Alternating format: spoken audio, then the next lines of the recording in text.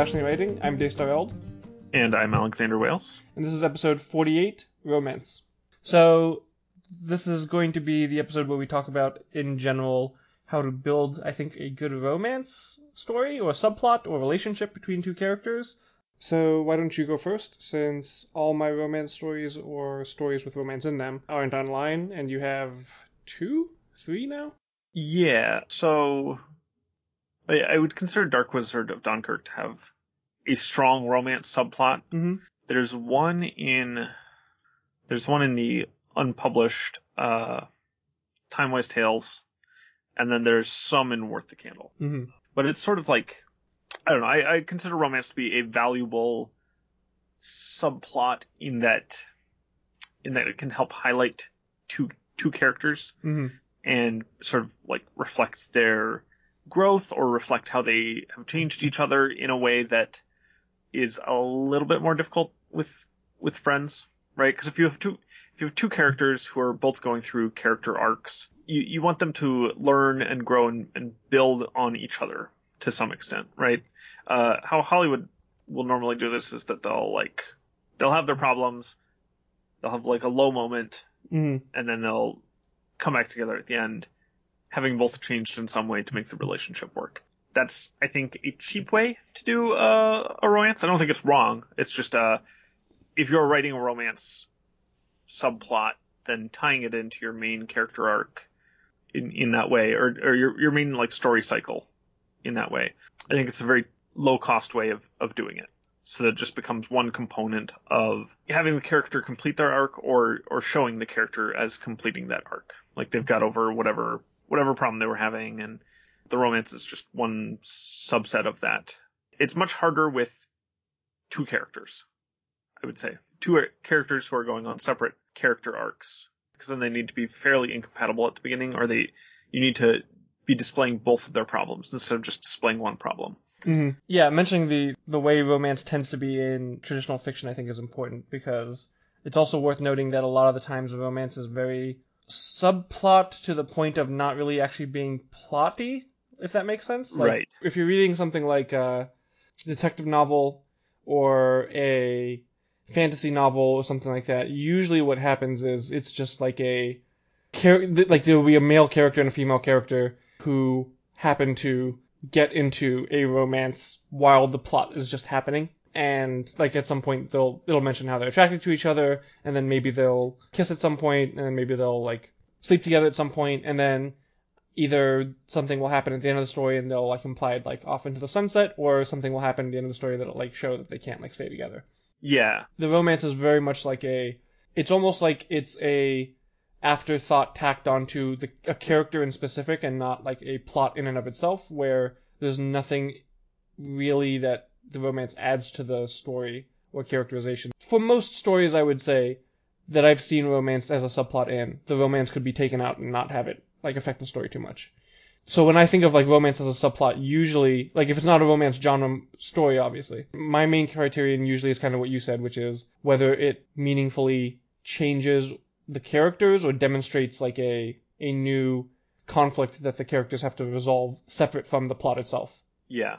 Yeah, I think that the worst way to do romance is just to have it be unrelated to the plot and sort of unrelated to the characters themselves. I mean, obviously a romance in some way has to be related to the characters, but if that romance doesn't say anything meaningful about the characters, that happens a lot with Bond, Mm-hmm. right? A lot of the romances are just there for titillation, basically, right? Mm-hmm. Bond gets to have sex with someone, and it doesn't change him in any way, and it doesn't reveal anything about his character that has not already been revealed. Exactly. Yeah. It's showing a part of his character that is not actually subject to, I guess, like any kind of pressures. So like Bond never actually struggles to deal with, except I guess one of the more recent movies. Like Bond never really struggles to deal with the romances from one movie to the next. It's always just kind of like very cut and dried, and that's kind like, even without it being a serial like James Bond movies, that's kind of how I see a lot of romance subplots in traditional fiction, where the romance kind of just like, it's like it like almost like bookends the story, as like just another way to add like a happy ending, or like another way to add like a way to show that like, oh, you've got the success of the plot, and then also you've got the success of the romance, therefore like everything's fine. Almost like it's just like an extra prize that they get for winning the plot, overcoming the conflict of the plot, to the point where you wouldn't even really call them romance in many cases. Like Bond movies don't have romance subplots. That's not like what they are, except in a strictly technical sense. In a large part because like people just expect that for a lot of Bond movies. But like in new movies, you still do see these like romance, just like technically speaking, but not actually like in substance at all, which often feels very shoehorned in. Yeah, I think whenever I look at things that Hollywood or mass media does a lot of that I don't think is very good, I always try to think of why they do that. And I think that is the primary reason that there's so many like half-baked romances is because it just adds something for some people that will make a happy ending just a little bit more happy, Right. even if it's just sort of going through the motions of a romance rather than like a fully developed thing. Yep. I guess there's a trope called babies ever after, which used to be much more common than this today, but they would always set the ending like 9 months after the end of the film or whatever, and people had settled down, they had babies. Right. J.K. Rowling did that. Yep. Right. Just and like that wasn't necessary at all, but it was just sort of this saccharine sweetness that I guess appeals to some people. Mm-hmm. Doesn't really appeal to me.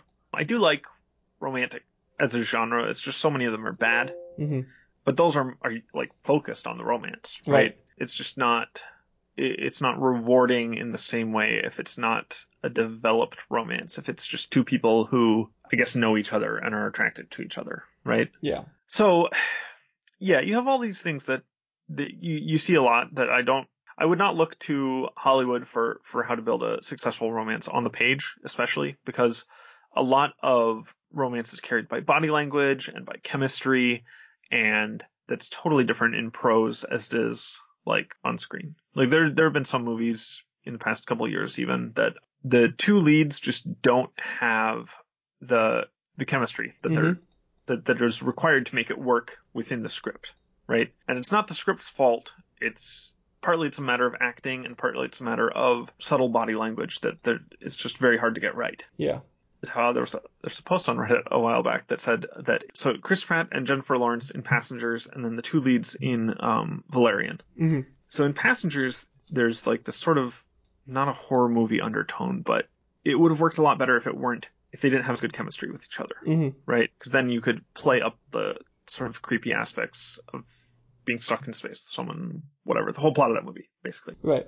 And then there was the movie Valerian and The Thousand Cities or whatever, and then one of the main problems that people had with that movie is that the two main leads had no chemistry whatsoever, and people were like, I thought they were brother and sister, And then if you swapped those two actors between those two movies, it would make them both a lot better because the chemistry, like even if you changed nothing about the plot of either or the actual writing of either, as far as dialogue goes at least, it would make both movies better because the differences in chemistry would be so much more pronounced, right? And they were supposed to have chemistry in Valerian and they didn't, and they were debatably not supposed to have it in Passengers, and they did. But it's totally different in movies and television because so much of it is carried by the acting. I think as far as prose goes on the page, we can and probably will divide romance up into steps, I think, but a lot of the signs of this person is attracted to this person are very subtle, and I don't know if you read movie scripts very often. I read them somewhat frequently, just because that's an interest of mine, but usually you need the stage direction in there. Yeah, to give them a little bit of body language, like what they do between the comments, things that like will show that they are attracted to each other rather than just going off of their dialogue. Right. And it is so difficult to do it with dialogue alone to say that two people are attracted to each other because it's very hard to get that just from reading unless you're being really overt about it. Part of this is also that it's really hard to consistently write kind of snappy romantic dialogue. Like you can take parts of romantic relationships and grab parts of them that if you were to like just show the dialogue in text without any other information, people reading that could probably see without anything like, explicitly romantic in it, oh, these two might be in a relationship because they just have that kind of like, that kind of like connection with each other and the things that they're talking about and the way that they're like talking to each other are like they're like flags that'll go up. It's like, oh, these people might be in a relationship together, or attracted to each other at the very least. But it's hard to do that consistently. And so a lot of the struggle that comes from writing romance well, I think, comes from, like, if you are just looking at the dialogue stripped down and not inserting the thoughts of the characters that let you know, okay, this person is attracted to this person. I think it's a good kind of litmus test to see, like, how well you're showing their attraction to each other without the added stuff. Because realistically speaking, like, if your character is attracted to someone or like has like a romance subplot with them, like, it should come across in their dialogue.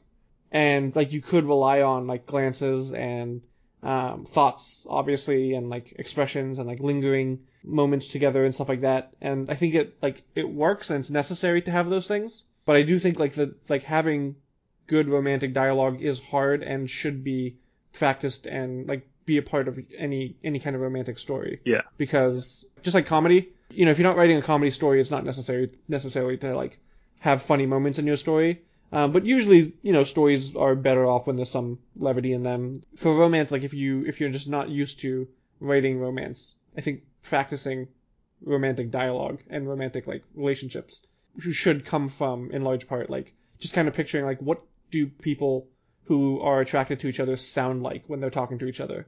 Yeah, and that's especially hard because it's the coconut thing, right? Mm-hmm. You slap two coconuts together and you think horses, horses, even though that's not really what a galloping horse sounds like. Yep. Very much. So you can watch two people who are in that like heavy infatuation stage talk to each other, and that'll be distinctly different from how it presents in movies and TV. Mm-hmm. But it's one of those cases where being realistic is kind of not always the best thing for people understanding what it is you're going for. Mm-hmm. I would say one of the things, like, lingering looks, lingering touch, like, it's hard to get touch across on the page because partly an awareness of touch, because when you are writing, whatever you focus on, we've talked about this before, it's prose narrative. It is the case when you are writing, when you're delivering sentences to the reader, that you're focusing their attention in the same way a camera focuses on individual objects within a scene and calls them to attention. Touch is a very big part of flirting, like getting within someone's body space and touching them. And so it's kind of hard to do that because it can be a little too obvious that a character is focusing on touch or like you're bringing that too much to the forefront and making the subtext of the conversation too much into the text of the prose, right? But that's a very important way of putting forth what flirting is, right? Is a lot of those touches. There's a lot of kind of jokiness, or tends to be, the way people look at each other and focusing on a lot of that stuff. And I think that even if you just include more of the subtextual stuff without making it very explicit, you can show what a person is thinking, right? Yeah. By having your main character be like hyper aware of how the other person is moving and what they're looking at, and brief moments of contact and things like that. Yeah, this is where we get into, I think, the stages of the romance that's kind of important, because the dialogue will not show as much in different stages. So, like, I guess if we had to break them up, I would say something like, there's the stage where the characters are aware of their own attraction, but not aware of necessarily the other person's. Then there's the stage where the characters are aware of each other's mutual attraction. And then there's the stage where the characters are kind of acting on the mutual attraction. But this is like a forking path now, because there's also one person could act on their own attraction without knowing about the other person's attraction. So, like, it depends on the kind of relationship that you're writing, like the kind of romance that you're writing, in terms of, are you kind of jumping ahead to the point where both characters already immediately like each other and immediately have no reason not to show that they like each other? It kind of like does a lot of your work for you in terms of, what part of the romance you're writing. But I think it's generally less interesting to have stories like that, where, like, I don't know, characters just like instantly like each other, know that they like each other, and then just start acting on knowing that they like each other. There's got to be some conflict in a romantic subplot, and this is usually the one I think that most people will choose first as the first source of conflict, is like that space of not knowing and that space of like being cautious and like trying to like flirt without necessarily knowing what the other person feels, and then like that moment of, aha, they do like me back, and all that kind of stuff. Yeah, and that can carry your entire romantic Yep. plot, right? The, oh, do we know, or you know, the will they, won't they Yep. stuff. That can be your entire romance. And then you don't resolve, oh, they will, until the end, Yeah. right? Yeah, I think for Worth the Candle, it's, there's a significant period of will they, won't they, right? And love triangle bullshit, I guess. But, yeah, there's a significant period of that. And I think someone commented like, oh, this is just going to like string us along forever. I think, because it's a very easy source of tension. There can be like logical reasons, even if they know or highly suspect that they like each other. There can be reasons for them not to, right? There can be conflicts there can be pre-conflicts, basically, right? I wrote like 2/3 of a novel, which I'll probably never finish. But it was about a society that was divided between like people who could do magic and people who couldn't. And the romance, or the primary romance, was between a man who was not able to do magic, but he was like really smart, and he was involved in like writing spells, even though he couldn't cast them. And then the girl could do magic, and then she was like nobility, basically. And the magic is genetically inherited, and it's recessive, and so if they had children, their children won't be able to do magic, and she'd sort of be like out of the aristocracy and stuff. And so a lot of that was in the text is pre-conflict, because they both are painfully aware of this fact, but they still like each other. And so when he's at the point where he's sort of like, he knows that he likes her, he doesn't know whether or not she likes him, and he knows that if they were to have this relationship, it's like this class/hereditary thing would be in the way. So you can sort of drag out a will they, won't they thing by having good logical reasons. So it's not just like, oh, we're just not talking about it because, you know, there's stuff's going on. You can make it more of a focus, and more of a focus of, you know, in this case, the class struggle was a lot of the point of the book. And so that's like ties in a lot to those themes, and that, so it's not just like wasted plot. It's sort of goes in with the main things that the book's talking about. But if you do it like that, you can sort of pave the way for the later part when they're like together, and then they're still going to have this conflict, right? Although it's very common to write romances where that is not the case, where you have that sort of pre-conflict where people are worried about what the relationship's going to be like for whatever reason. And they're like, oh, like this probably won't work out. And then they get together, and then the story is over, and it's treated like happy ending. Yeah. Even though you have these conflicts that have been set up that are the whole reason that there was a conflict in the sort of like what I guess I'll call the flirting phase. The whole reason there was conflict in the flirting phase was these, you know, solid, grounded reasons. And then they just like are like, oh, I've decided that those things don't matter anymore. Yeah, those things don't matter anymore, or we'll work through it, and it's just treated like happy ending. Which is, in some respect, kind of a fair point, because like there's a lot of like, if we're going for a realistic angle, you're not going to get into a relationship with someone once everything possible to work out has been worked out, right? Right. The thing that can be interesting in a novel that's exploring romance is either you take one major conflict that the couple has, and you'll be like, how do people get over, for example, like the class struggle difference, right? Like they're from a poor background, they're from a rich background. What are the conflicts that come from that with their families, and like the different worlds they come from, and their plans for the future? Like that can be the focus of the romance struggle. Or you can just kind of be like a ongoing, like a romantic journey that will have multiple conflicts that come up as naturally happens in relationships, where like, you know, sometimes it's like something happens and like, oh, suddenly there's a jealousy thing that you've got to deal with, that they've got to deal with, or there's like a trust issue or something like that. And like the things that kind of just come up naturally in the relationships that then your characters have to deal with, which is usually more going to show up obviously in serials or like ongoing series where there's space for multiple different conflicts to show up in a romance. Yeah. I've written romance in like maybe 3 to 4 different novels that I've written. I've written 2 things that are I would classify explicitly romance novels, and I do a lot of role playing, and I do a lot of romance like role play and stuff.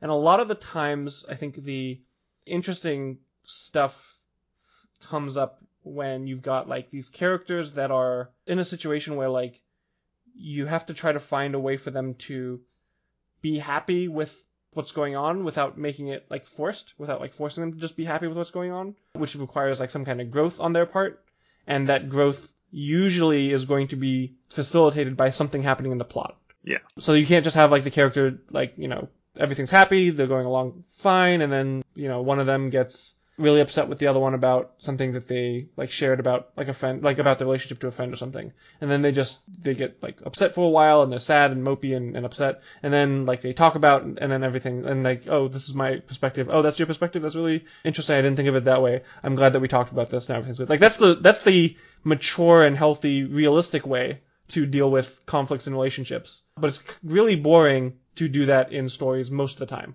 Like you can do it a few times. I think it's good to do that. But usually, unless it's explicitly like a romance novel that is going to show the struggle the characters have with actually going through those motions and why they're having like trouble going through those motions. Like maybe there's like past relationship baggage that's like making it hard for them or whatever it is. Usually there's some other plot going on that will force them to confront the issue, or will like add insight as they're dealing with the major plot, that will add insight to their personal like stuff. Yeah, I think you don't see that many troubled relationships in media. Like, I think you either see totally doomed relationships between two people who are like going to break up, and then that's going to be the culmination of a character arc for someone, right? Yeah. Typically, it is a sort of like down on his luck guy who has a sort of overbearing, controlling girlfriend. That's very typical. And then like he'll have a like, oh, I'm standing up to her and dumping her or whatever. Mm-hmm. That happens a whole lot. And then girl with an abusive guy. That happens a lot too. Mm-hmm. Very often as a way to set up a love triangle and then have one clear winner. Mm-hmm. Right? Because that will tend to feel better to people than if there's like a girl who just has two guys that she's really interested in, and they both have their high points. Mm-hmm. Right? But outside of that, it's very uncommon to have people have problems in relationships and have to deal with their growth in realistic ways. It usually is handled by plot growth or growth that is required to get through the plot, which is a little easier for us to stomach, I think, rather than just someone being told by their loved one, you never take responsibility, or you're too controlling, or you like have this temper that you need to work on. And obviously that's endemic to media of people having problems and then them just not handling them in good ways, or us having a sort of symbolic or metaphorical dealing with those problems. Like the villain is a metaphor for laziness or something. Right. I don't know. I think there are probably some fair classifications of like execution obviously matters a lot, but I think there's some good concepts of what makes for good romance plots that have been kind of like carved out fairly well by like mass media at this point. Like Love Triangles is one of those where like instantly like has a component to it that like is an inherently relatable, understandable, enticing, whatever you want to call it, conflict. There's the one that's like something like relationship that's formed off of a misunderstanding is another one. Like it's a trope of like these are people who are like, you the reader know that things would maybe go badly if all the truth comes out, but like they were hiding who they were when they met, and they don't know if they can reveal who they are and all that kind of stuff. Like these are like things that cause tension that if executed well, that like, the way that the characters are trying to deal with the conflict is what's in the way of them having like a happily ever after together romantically. The flip side of that is that there are some concepts that I think are really hard to do well, and to make engaging in a romance, like in a romance subplot, which is kind of like you said, one of them was having a bad temper. Like if someone leaves someone over their bad temper, that's a very realistic reason for a relationship to break up, especially obviously if they're like, abusive, but like even if it doesn't get that far, if someone just doesn't like the way that someone like explodes and yells and treats other people, and they leave them, like that's a very realistic conflict for a relationship to have. I don't know if it's necessarily a very interesting one for a romance subplot, because the way that it has to be dealt with is all internal to the person who has the anger issue, and the anger issue is the actual conflict. The romance is like the prize at the end of the conflict. Right. So the interesting things that you can do with romance subplots have to be ones that it's not just that the romance is the prize for finishing solving the conflict or solving the problem. It's one where the romance is a integral part of solving the conflict, and like both characters are involved ideally in some way with this conflict. Like, let's say one person is just too giving and too like open-hearted and just like, wants to take care of everyone, and the other person is very much, this is our nuclear family, me and you and our kids, that's it, and like we don't need to give anything else to anyone else because it's just, we have to look out for ourselves first, that kind of thing. Like, that's a conflict that no matter how far apart the people are from the like quote unquote ideal central point, as long as they're on both sides of that, they both have room to potentially move more towards the center, even if one has to move more than the other, ideally. Like, there's lessons they both can learn from it. Their interactions are not all about like one person figuring out how they can become a more giving person, or the other person figuring out how they can become someone with better boundaries, for example. Like, it's not just one or the other, it's how both of them are trying to figure out how to be in a relationship with someone who has a different set of priorities. So even if someone was like, oh, you know what, I actually think my boundaries are perfectly fine, which, they probably are if they met someone and they fell in love with someone who had the exact same priorities and boundaries. It's just like, how do we get two people who have these different perspectives and philosophies to be in a relationship together that works? And I think that's kind of my favorite part about looking at good romance conflict, which is take two personalities or priorities or lifestyles or perspectives, whatever you want to call it, that would work perfectly fine on their own, and if they found someone who complemented it or felt the same way, would work perfectly fine, but that don't match well, and then see how they can actually match well if they were to try to get together, and like see how they struggle through that and how they grow through that and learn to like deal with it together. Yeah. You have to make sure that it's a conflict that you can actually resolve. So one of the classic unsolved conflicts in relationships is like kids or no kids. Yep. Because there's not really a lot of wiggle room one way or the other on that question. And so you'll see people in stories will break up over that fairly frequently. And in real life too. Because it's not something that you can really compromise on. It kind of depends on what your issues are on either side. Like if someone, doesn't want to pass down their genes. I think it might have been Tony Stark who was worried about having kids because making the world safe or whatever his issues are. He's an alcoholic or something. I don't know. Can't remember exactly what his issues are. But it's one of those ones that can be hard to resolve if both people have their points on whatever the conflict is, and then you kind of have to pick one or the other, right? And there are a lot of interpersonal conflicts that are like that. Like if someone wants to, move across the country for a better job and the other person wants to stay, right? They're either going to move or they're going to stay, or, they might do long distance or whatever. But it's the kind of thing that if you set that up as your relationship conflict, you kind of have to make sure that you have some way of making that work. Yeah. Right? Of untangling that so that both parties can be satisfied and one isn't just caving to the other, unless one party is like explicitly wrong, in which case that's not really that great of a conflict, sort of depending on what it is. Yep. Although for the whether or not to have kids one, most movies will have the person who doesn't want to have kids be wrong. Yeah. And they'll do that because it's usually framed as a conflict about getting over insecurities or taking care of others or taking responsibility or feeling like they're not going to be a good parent, or just being like lazy, or wanting to like enjoy their youth still, thinking that they're still like, too young for kids and all that stuff. Yeah. Die Hard. The premise for Die Hard is that John McClane flies into LA to meet his sort of estranged wife. Because she wanted to go out to LA to like do the stuff with his business and be a good career move for her. And he didn't believe in her, and so he just stayed in New York. And then the romance subplot of Die Hard is very thin. I love the movie, but it's a very thin romance subplot.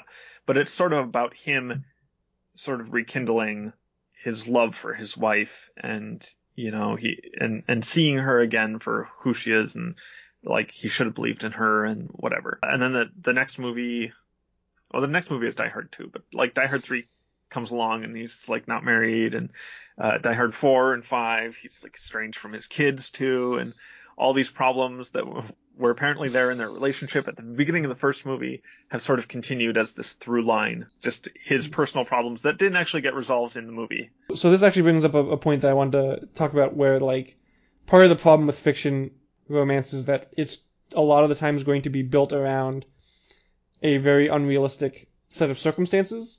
So if you like speculative fiction, usually there are conflicts that have to do with like people's lives being in danger and like trying to like, save people or save the world or whatever it is. And romance is kind of taking place while this is happening.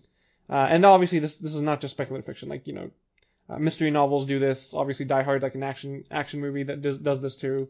Where, he learns that he loves his wife by like shooting up a building full of bad guys or whatever. Like the source of the conflict that he solves is what helps make them realize they want to be together again. But like there's also this, I don't know how reproducible it is with the replication crisis and everything, but like there's this fairly often quoted thing where like if you are in a situation with someone and you are excited and like your heart beats faster and things like that, like people will like be more often to like interpret that as like romantic. I think it's kind of bullshit personally. Like I don't think that's how people work, but I think there's something very close to that is probably true, where if you go through very severe and extreme situations with other people, you will bond to them much faster and much more strongly than you would otherwise. And I think that's something that a lot of fiction uses to quicken the time frame in which romance happens, which makes sense. It quickens the time frame in which friendships happen too, obviously.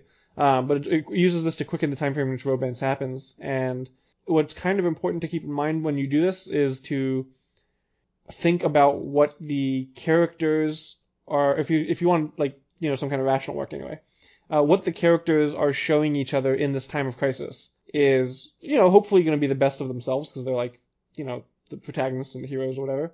But there's always going to be the day-to-day afterward that will not be like shown in the story usually. There will be discussions of like long-term future goals and like lifestyle choices and like all these different things that will probably not come up. And these are all like ways that you can kind of have a romance conflict occur in the moment. Not like, everything goes well because they've, defeated the Dark Lord together and everything's just like happy, and then like later on you're like, all right, maybe they'll figure it out, maybe they won't. Or in a sequel you find out, oh, they suddenly have this problem about wanting to have kids or not. Like if that was just brought up earlier while they're trying to save the world, like you now have a romance conflict in your romance as it's happening, right? Like it doesn't have to wait until later. Yeah. There's a lot of growth that people go through that happens through romantic questions and romantic situations. Unrequited love is a huge one for me, at least. Like when people get to the point in their relationship where they start like having sex, like that can be a source of a lot of, I mean, most books just kind of like, fade to black and skip over sex scenes. But like, there's a lot of character growth that can happen in like sexual situations, especially if people are from very different relationship styles before. Like if one person has only been in like one or two relationships and the other person has been in a lot of them, like there's tension that can happen if like one person realizes that the other person's way more experienced than them. Like there's a lot of things that can be happening on the page as things are developing that don't have to wait until later on in their life once the book is over if you want to add conflict to your romance. Yeah. I'm gonna say one of the reasons I think that it's very common for the will they won't they phase to last basically to the end of the primary plot being resolved is because if you don't do it that way, then you're sort of doing one conflict to like the halfway point of the book, and then you're switching to a totally different conflict. Right. Right. So it's better handled either in serials where you can just go for a million words. You have so much room to do anything that you want, right? Or in sequels. It's pretty common to do it that way. Yeah. So that you can have the will they won't they phase, and then they have problems within their relationship, possibly foreshadowed earlier on, but I don't know, I think that's pretty realistic for people to run into problems as they occur rather than trying to do like pre-mortem on a relationship, right? Yeah. Which would still that'd be great to read, right? Yes. You know what, now I think about it, Twilight has a few very well done tropes, a few very well done romance tropes in it. That's the way I'm going to put it. I read all 4 Twilight books, and there were parts of them that I think were really, really, really, really bad. And there were parts of them that were surprisingly good given how bad the rest of it was. But like Luminosity actually does a really good job of approaching the idea of a romance well without necessarily losing like the central conflict of the original. So, I mean, the main issue in Twilight was that, Edward didn't want to kill Bella by turning her into a vampire because he believes that vampires don't have souls, and Bella obviously is like, I just want to be with you, and also vampires are amazing, like why would I not want to be a vampire, and that kind of stuff. In Luminosity, it's kind of more of a, spoilers for anyone who hasn't read Luminosity, but you should, and this is fairly early, so it's okay, where it's more of like this whole vampire mating thing seems really like mystical, and I don't know if I feel comfortable with the fact that this person is like devoting their life to me and I barely know them, and like Rational Bella is totally on board with becoming a vampire, obviously, but like there's the aspect of the vampire romance that like doesn't feel organic to her, and so they have to get to know each other and they have to actually like learn whether they would be a good couple or not, like before she just lets like this brain thing like sink them. And also he's just like very controlling stuff, and like he does things that like irritates her, which makes sense because like there's no particular reason for them to be perfectly matched. But like this idea of like a character that sees another character who they want to be in a relationship with, but they see the problems ahead of time, is an interesting conflict to explore in a story. Yeah.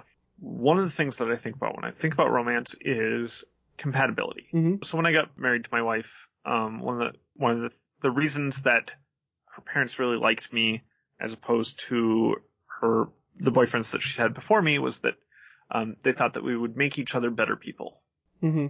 And that was sort of my mindset going in, was for like finding someone to marry, Mm-hmm. right? Was I wanted to find someone who I could just live my life with, and we would make each other better people. Mm-hmm. So when I look at romance, I try to think about what both people want out of the relationship and what they see in the other person. I think as far as people go, a lot of it is just raw attraction. Mm-hmm. That's not that much grounded in practicalities or anything really. It's like pheromones and bodies and stuff like that. That's not really, you can't really write about it very easily. And even if you do write about it, it's just sort of like this hand wavy explanation for it, right? So I try to think about it in the sense of, what do these characters need, right? And what do they want from each other? And then what do they see in each other? And then sort of when I'm writing the romance parts of it, I try to emphasize those things and try to have two characters who are complementary to each other in some way, right? They fill gaps or functions that the other person is missing. Yeah. There's a very common opposites attract saying, which I think is also kind of bullshit. I taught a class called Romantic Epistemology at the European Summer Program for Rationality, and basically it's like kind of a breakdown of a lot of the common misconceptions or tropes or stereotypes or just beliefs about romance and like sexuality and stuff that like society kind of feeds us or media feeds us. And the opposites attract one is one that kind of always bothers me, because like if you've ever met someone who's the opposite of you, like really the opposite of you, you would be annoyed by them or bored by them fairly quickly, right? Like there's usually something about each other that you have in common or like about each other, or like is compatible with each other. The idea of someone who like makes you better, I think, is really important for a relationship. Like makes you more the person you want to be, and it's kind of the most common thing that I tell clients who are having trouble with romance when they're trying to decide either whether a romantic partner would be good for them or whether like they're already in a relationship and they're like struggling with it. It's this idea of like, what does this person inspire you to do? Who does this person inspire you to be more like? And that is, I think, a very good source of conflict for fiction, because if you have a character who has other conflicts that they're going through, in the course of the narrative or as the main, part of the narrative, if it's a romance novel, that conflict of like being more the person that you need to be to save the world or find the bad guy or whatever it is, can show like actual relatable value in the relationship to the reader. Like you're not just rooting for them to be together because love is good, I guess, like whatever like generic like feeling you get when you see two people get together. You're rooting for them to work things out because you know that they're a better person with them, or that they make each other better people together, or something like that. Yeah. Like you've seen, hopefully some part of the story has devoted a little bit of time to showing the way that they help each other and like make each other grow. And you want more of that. You think that like is good for them. Just the same way with like friends. Like if you've got friends that like help each other out and like are good for each other. Like you want them to be together, you want them to make it work. Yeah, I will say that most of the stuff that what we're talking about is relationship stuff, which cross applies to friends fairly well. Yep. Especially just in terms of in what ways are they complementary, where do they clash. The whole point of having two characters talk to each other is so that you can help map the little Venn diagram of their values, I guess. Yeah. And the other thing I will say is that shippers are a thing. People who will ship any two characters. I think that is a good signifier for why romance subplots will just crop up so frequently, is to sort of, it's like you make two dots and a little curved line, people will see a face in it. Put any two people together and people will see a romance in it, unless people specifically say otherwise. And sometimes even then. Sometimes that's just like, oh, they're just saying that. And it's like a sort of wink nod thing. So one of the important things when writing romance is knowing how to intentionally write something that is not a romance. Right? Especially if you have a like main couple and then a third person. I'm thinking here specifically of Harry Potter, probably the most famous example, because that was not intended as a love triangle. Like it doesn't read as a love Right. triangle. There's no point where Harry's like pining after Hermione. Ron's misunderstanding of the situation is like his character thing, right? His feelings of inadequacy or whatever. But the fact that Harry exists next to Hermione is enough to get some people to sort of sour on the idea of Hermione and Ron, right? That's one of the so that's one of the things that I think about in romance is to how to sink ships, basically. Yeah. Or if not to sink ships, then to at least gently steer them away so it's crazy person territory, rather than a logical extrapolation from the facts, right? Because if you're not going to deliver on it, if you're not like intending to tease people, it's important to not do that, just for reader experience. And not to distract from like the things you'd rather them be focusing on, because like you're always making choices about what to write and what to focus on. I do want to note that I think there are some pairings that will naturally go together more. Like there are characters that readers will think should be together because they think they would like be really sweet together, and there are characters that they think would be like a lot of fun or have like a lot of interesting drama to see them together. And there's just that trope of romance between enemies that's really common, but I think there's some underlying method to the madness of shipping. Right. Like if Harry and Hermione did end up together, I'm not saying no one would write Ron and Hermione ships, but I think they would be far fewer in number than any of the other major alternatives that are currently really popular. Yeah. And a lot of the room for good romance, I think, also comes from the way characters will change over time. Like, because in real life, I think one of the major sources of conflict between all sorts of people is just like we get older and like our situations change, our lives change, our perspectives change, and personalities tend not to like match as the way they always did, or like some like invisible set of expectations that people had when they join relationships, which happens for like everyone, like suddenly becomes violated because something came up. In a novel or a series or something, when you're writing characters in a romance together, the ways I think that can be done really well is by showing the characters trying to balance this new change with like what they had before, like where like if everything is going really well in the relationship, like they're just really happy with each other, and then something else comes up that makes them also happy, but like it interferes with the happiness they had as a couple. The way this most often comes up is like a new person enters the picture, like whether it's like a friend that just takes a lot of time and energy away from the relationship, and that's why like the one person gets like jealous or something, or like another explicitly romantic situation pops up and then they have to like make sure they're not cheating on their partner emotionally, if not physically. Like that's a pretty common way to do this. But it could be other things too. Like it could be someone discovers that like, oh, they're actually like really, really, really into skydiving, and like their partner is like, no, don't do that. like I didn't. When we got into a relationship together, I did not expect to be a widow by like 40. Yeah.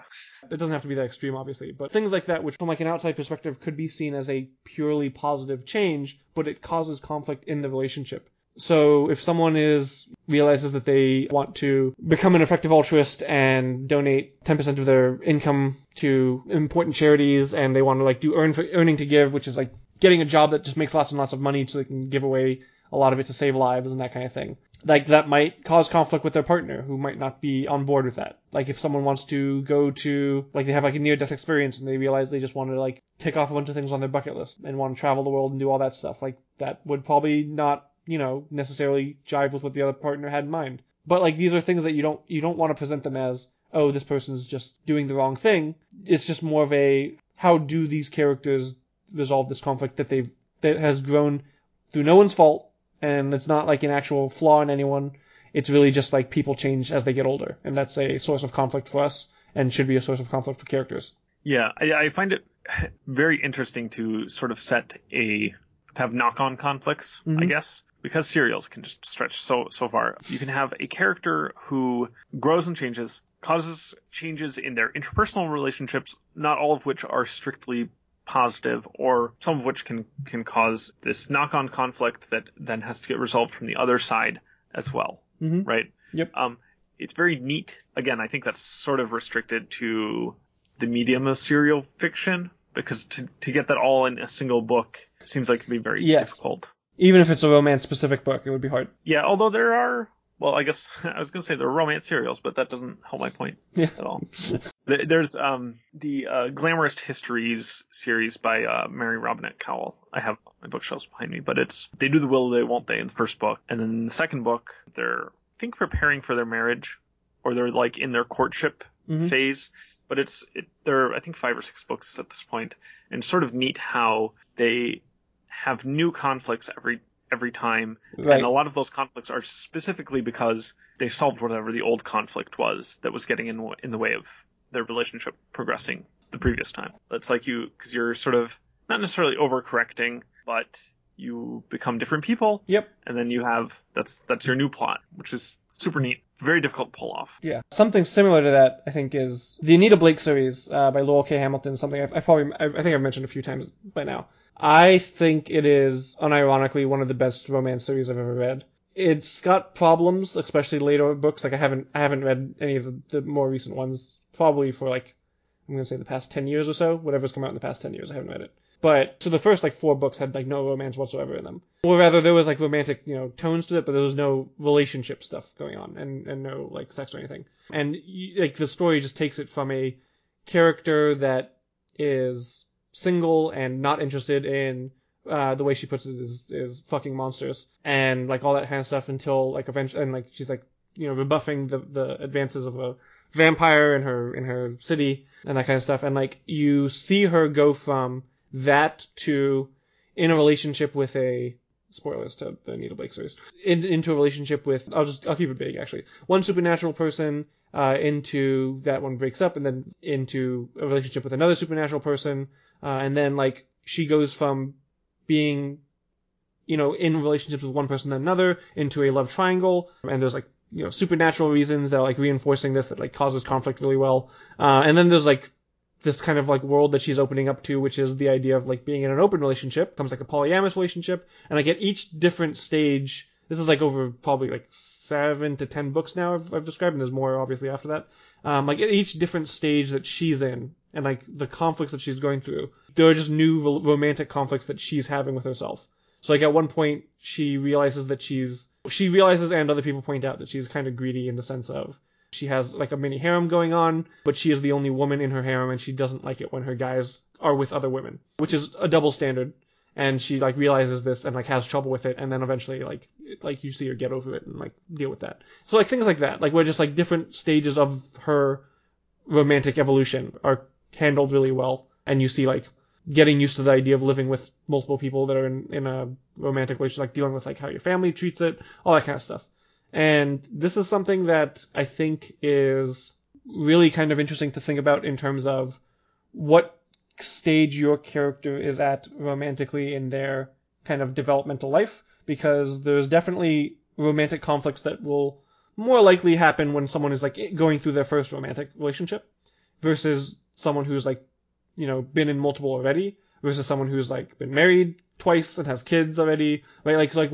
What kind of relationship history the person has is probably going to inform a lot of what kind of conflicts they get into relationship wise that are interesting. And I think that's something that's really if you're looking for conflicts for your romance subplots or romance stories. I think it's worth like looking into, just like thinking about what kind of conflicts are specific to the situation that my character's in.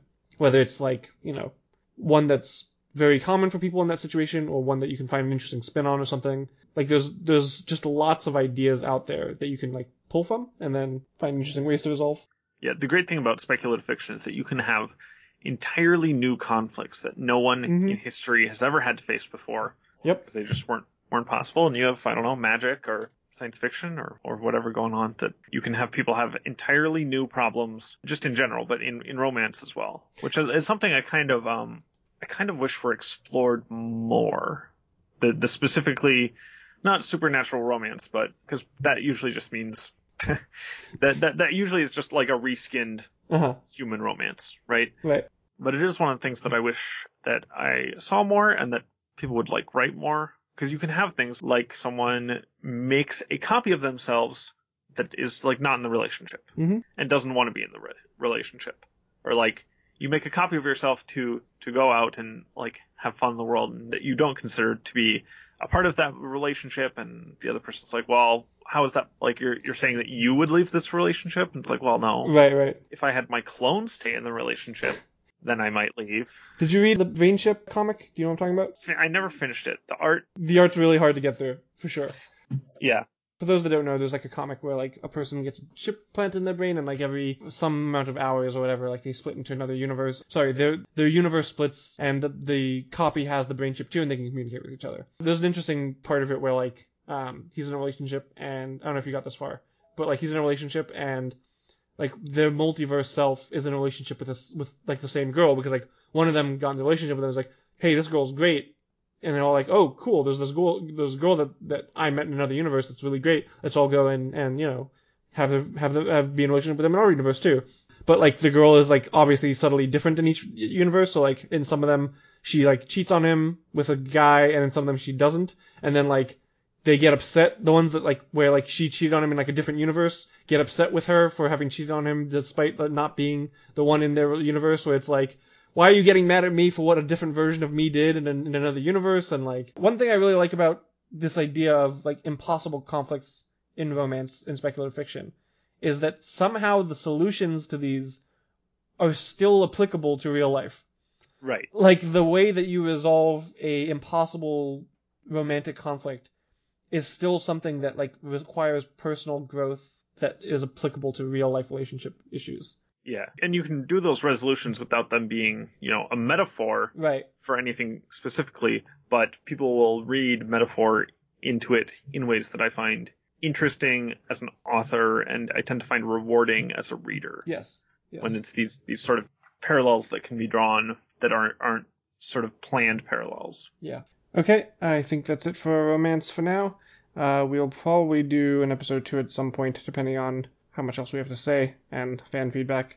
Hope you enjoyed the episode, and next time is probably going to be intellectual Turing tests, unless we just jump straight to romance too. I think intellectual Turing tests would be a good one. Sounds good. Alright, thanks for listening. Tune in next time, and stay tuned after the outro music for a book recommendation by Alexander.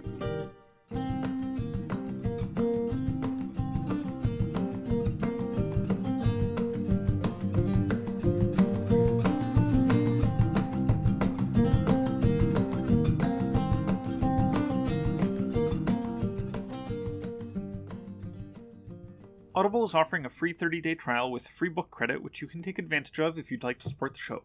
My recommendation for this week is Shades of Milk and Honey by Mary Robinette Kowal. Shades of Milk and Honey is a Regency era-esque romance in a fantasy world. The biggest difference from normal Regency era is that there's a type of magic called glamour, which is an illusion-based magic, mostly revolving light and weaving illusions in the same way that someone would paint a painting, not with terribly many combat applications to it.